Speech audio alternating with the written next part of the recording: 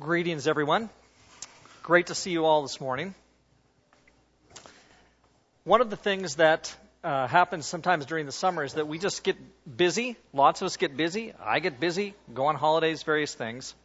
One of the things that we didn't treat appropriately was the death of Margaret Cole's mother, Gertrude, who passed away a couple of weeks ago. And I'm sorry about that. Things happen sometimes. And so I'd like to lead us in prayer right now. Margaret's mother's funeral has already occurred, but I just want to ask the Lord to be with her family. Let's pray. Lord, I would pray that you'd watch over Margaret and with her family and bless them at this time. Father, I didn't know Gertrude. I don't know her. I'm sure she was a loving, wonderful mother to Margaret. And therefore, I'm sure, God, that those who loved her very much are going to miss her very much. And we pray comfort and blessing on their family. Be with Margaret and help her to be strengthened in your presence. Help her to know that you love her. Guide her and bless her. And give her a peace that passes all understanding. It's through Jesus that we pray. Amen. Well, when Joseph was leading singing a moment ago and wait, your name's not Joseph. When Jim Bob was leading singing a moment ago, he mentioned the fact that I sometimes forget that. Wait, it's not Jim Bob. Should I go on? We are going to be talking about the temple a little bit this morning, and so I'd love for you to turn to 1 Kings chapter 8 if you would. It's on about page 243 if you're in a pew Bible. But really, the temple and Solomon's building of the temple and dedicating the temple is kind of a jumping off place for us.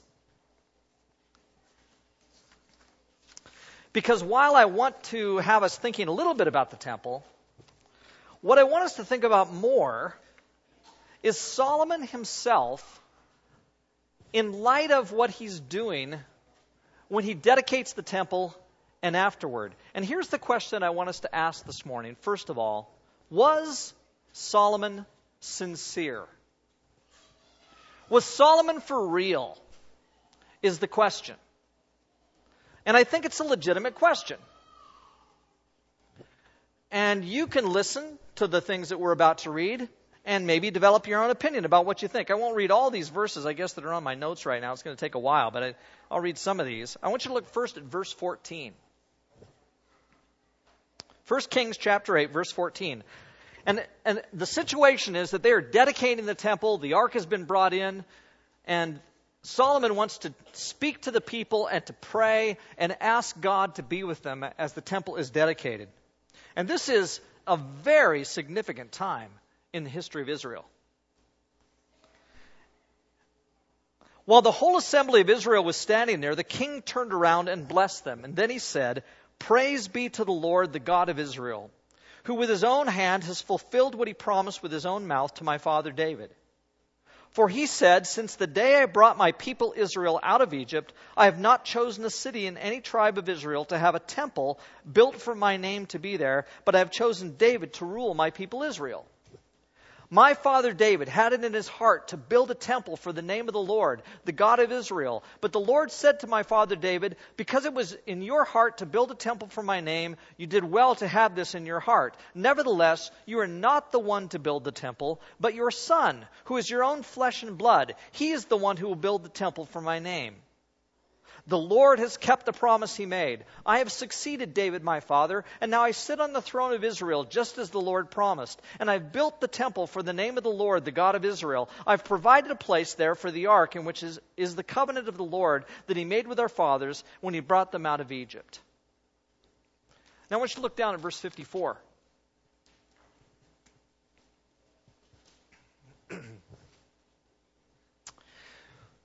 When Solomon had finished all these prayers and supplications to the Lord, he rose from before the altar of the Lord, where he had been kneeling with his hands spread out toward heaven.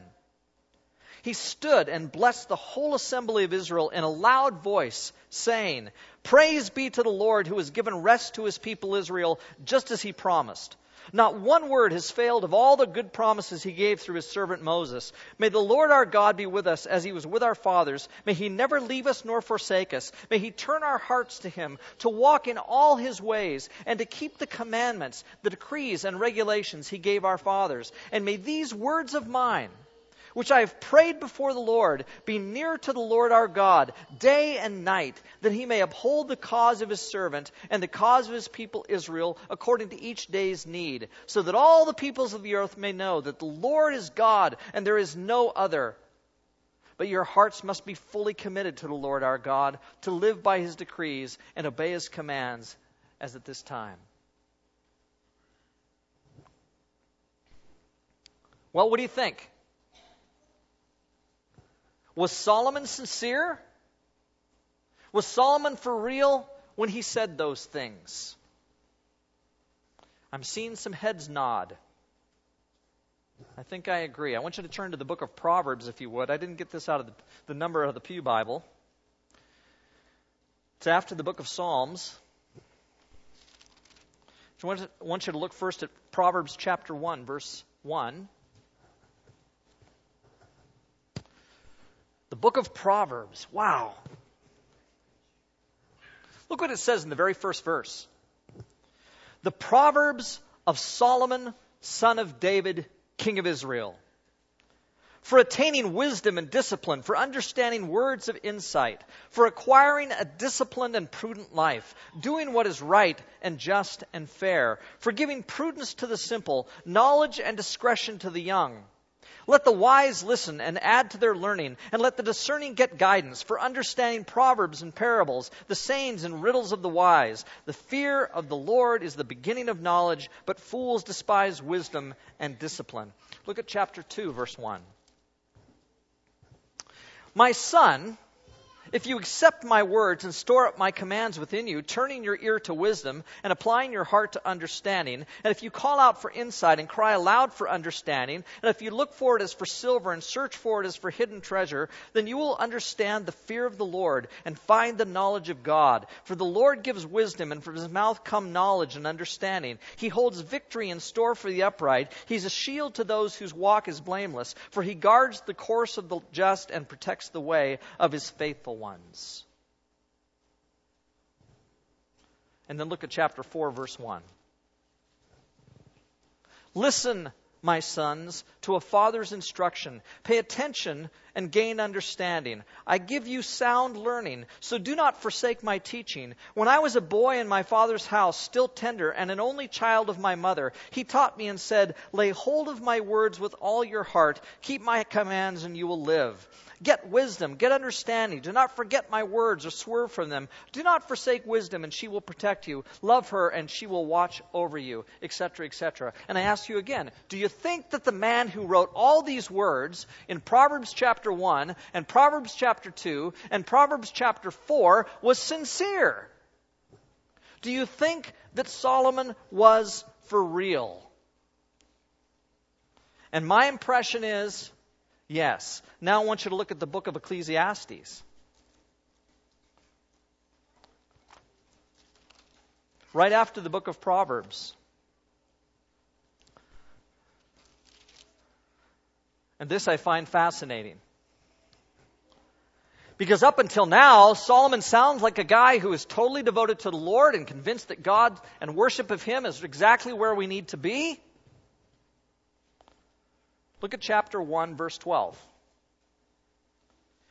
I, the teacher, who was king over Israel in Jerusalem, I devoted myself to study and to explore by wisdom all that is done under heaven. What a heavy burden God has laid on men. I've seen all the things that are done under the sun. All of them are meaningless. A chasing after the wind. What is twisted cannot be straightened. What is lacking cannot be counted.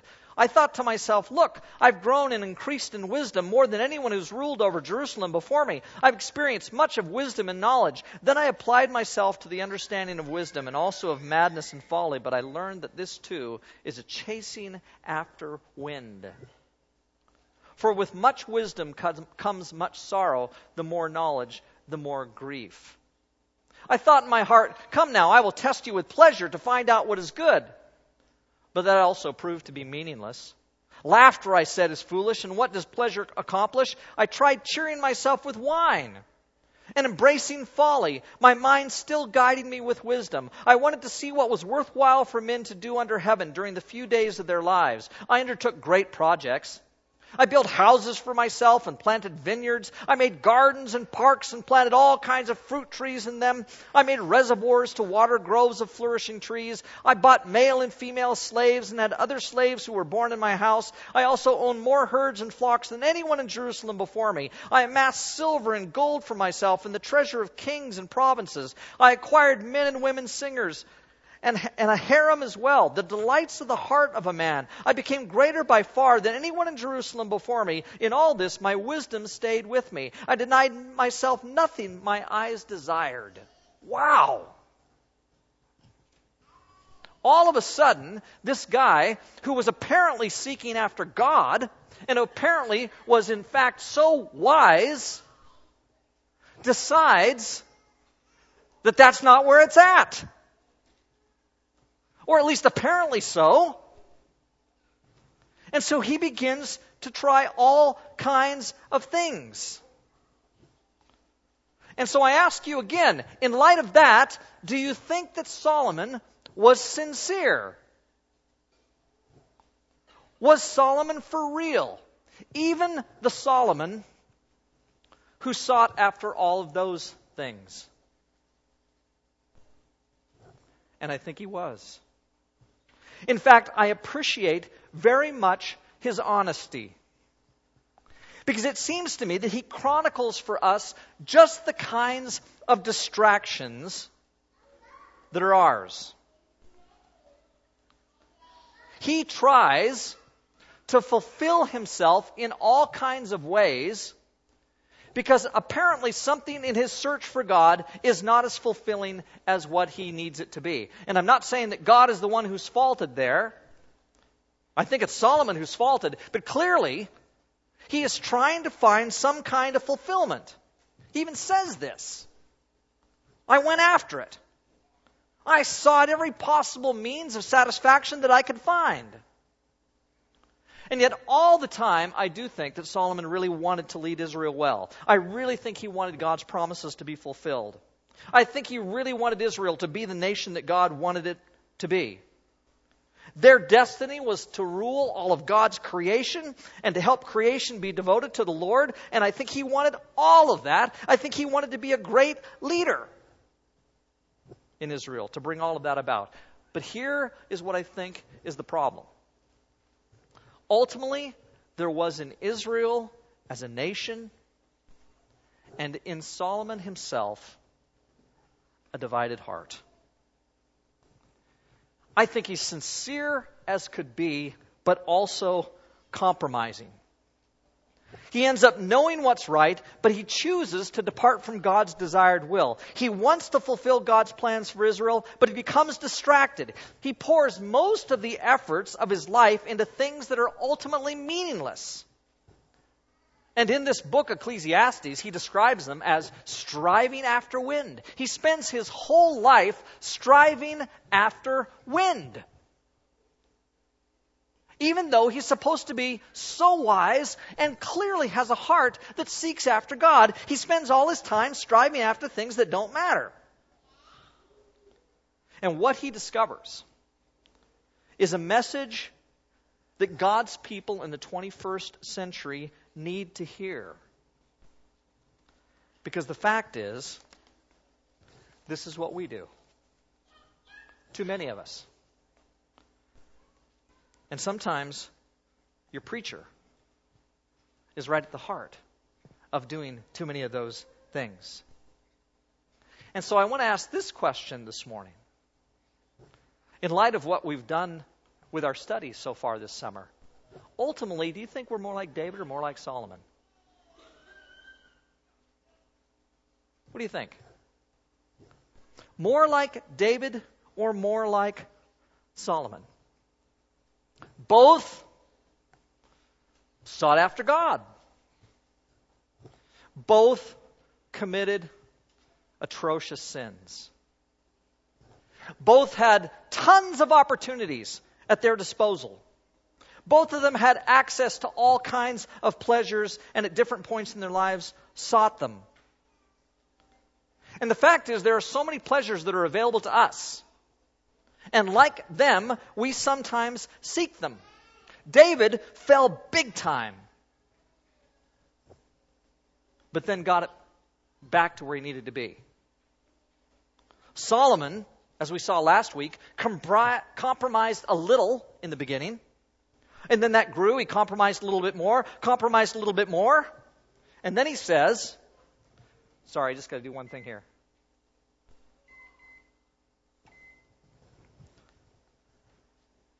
And then he ultimately says it's all meaningless. He goes after all the things that the world entices him with. He gets it all. He has it all. He tries it all. He's the rich kid with no limitations who exercises his position in life to the full for himself. No possession for that matter, does he deny from himself. And yet at the end it says it's all meaningless. In fact, you get the impression that by the time Solomon tries everything, it's like he's just sick of all the things that he's tried, to the point where it becomes inedible. Kind of like this. In here, I have a piece of steak. I bought this just this morning, so it's fresh as could be. And if I was to take this piece of steak and to eat a piece, and I did cook it a bit in advance, don't think that I'm just eating meat that's been cooked for a minute. In fact, it's a little bit too well done, probably.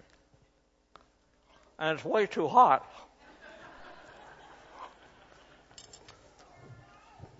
If I was to eat this, the fact is, it's not bad, but I've had better. And at this point, forgive me for speaking with my mouth full, but if I don't talk, I'm never going to get this sermon done. It's a little bit tasteless. It's not quite as exciting as I'd like it to be. So I bought some seasoning salt to go on my steak. And if I put a little bit of seasoning salt on here, the fact is, it's going to taste better. I've done this before. I used to work in a restaurant. I don't know if you know this. I used to work in a restaurant and cook steaks all the time. We got known in town in Abilene for having great steaks. And people would always say to us, "What did you put on that steak?"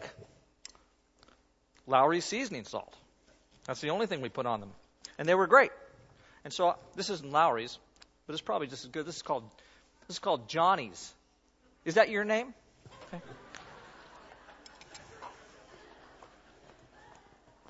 So I can put a little bit of salt on this steak. I can eat this, and it's not bad, but it could use a little bit more.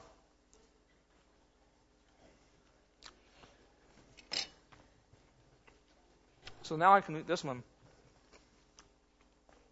And I think this is going to be pretty good.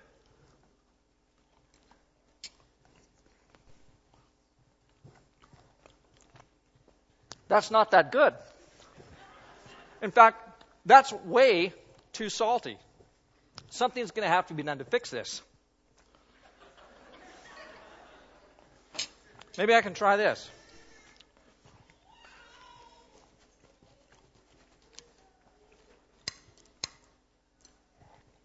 I think the minute that I had it in there was a little bit too long.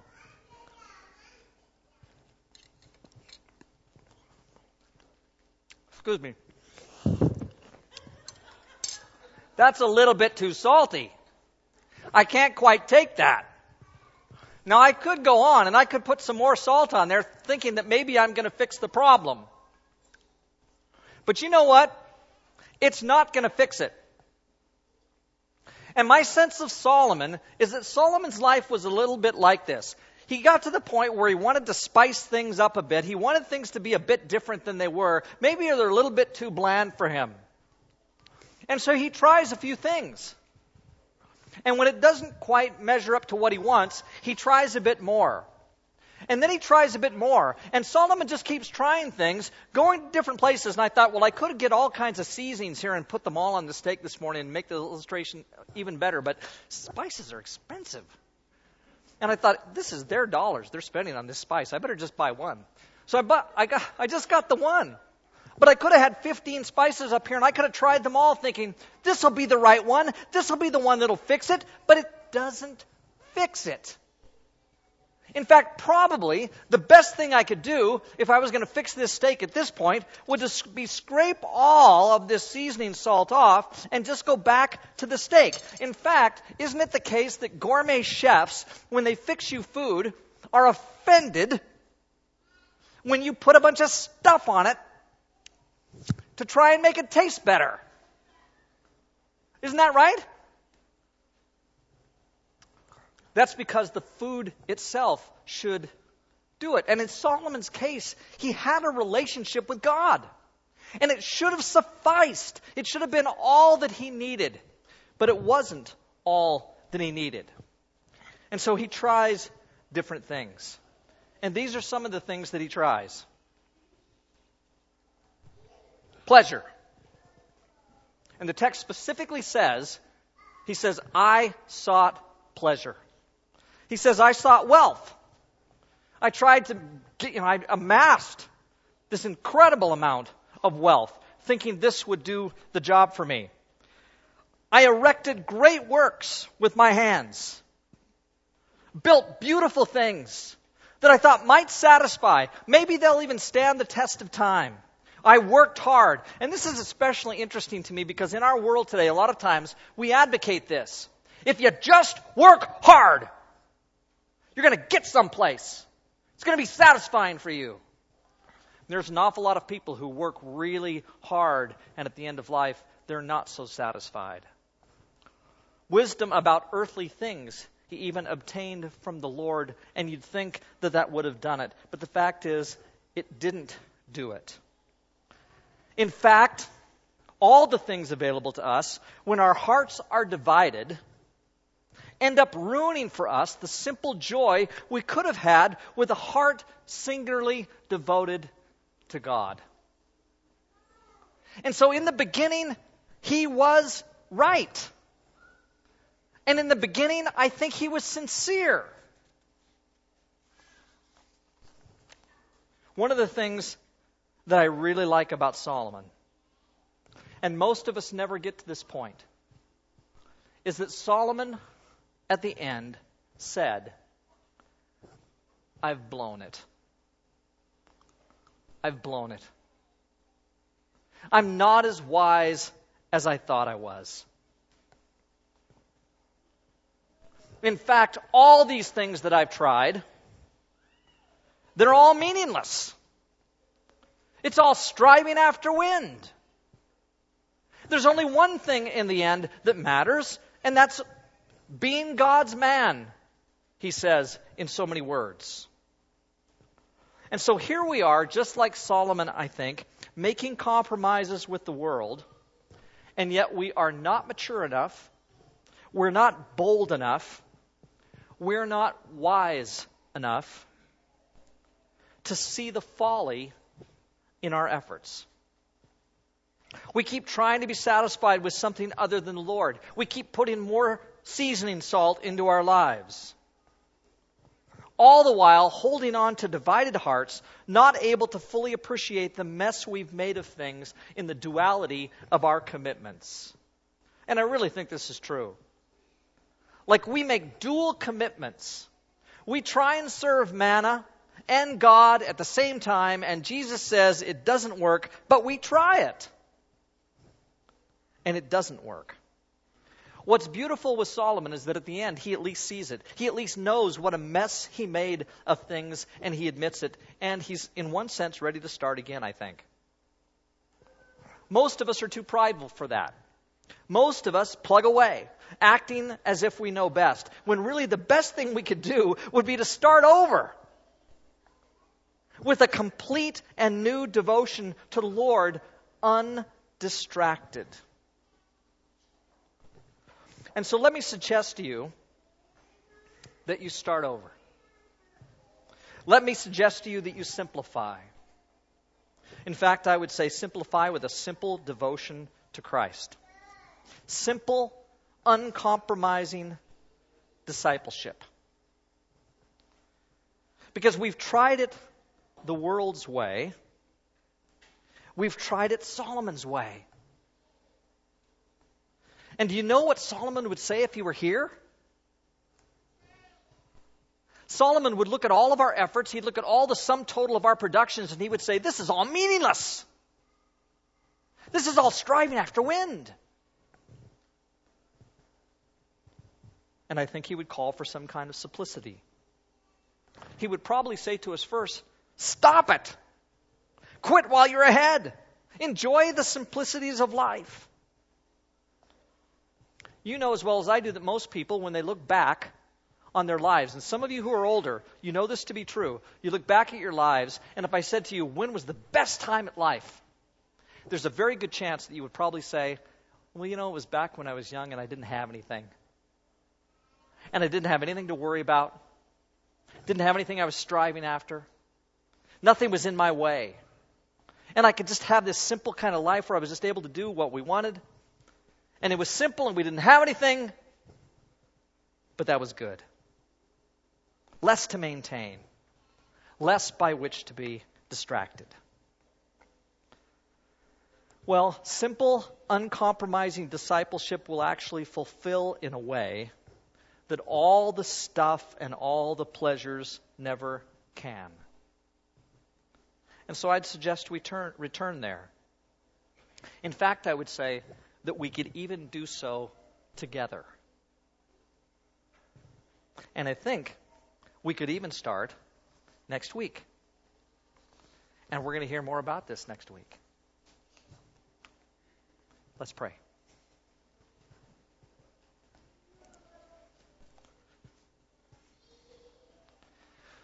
Lord, sometimes in our lives we, whether intentionally or unintentionally, make things really complicated for ourselves. And we try all kinds of things trying to make life savory. When really there's a simplicity in just being your disciples that would put us in such a better place. And I'm grateful, Father, that Solomon, at least by the end of his life, seems to understand that. He may be sad about it. He may grieve about it, but he understands it. Help us to be at least that wise, but maybe even wiser, Lord. Help us to, before we ever get to that point, embrace a life that is represented by simple discipleship in you. Help us not to be distracted, but to have you as our center. And so center our hearts, God, and help us to seek after only you. It's through Jesus we pray. Amen.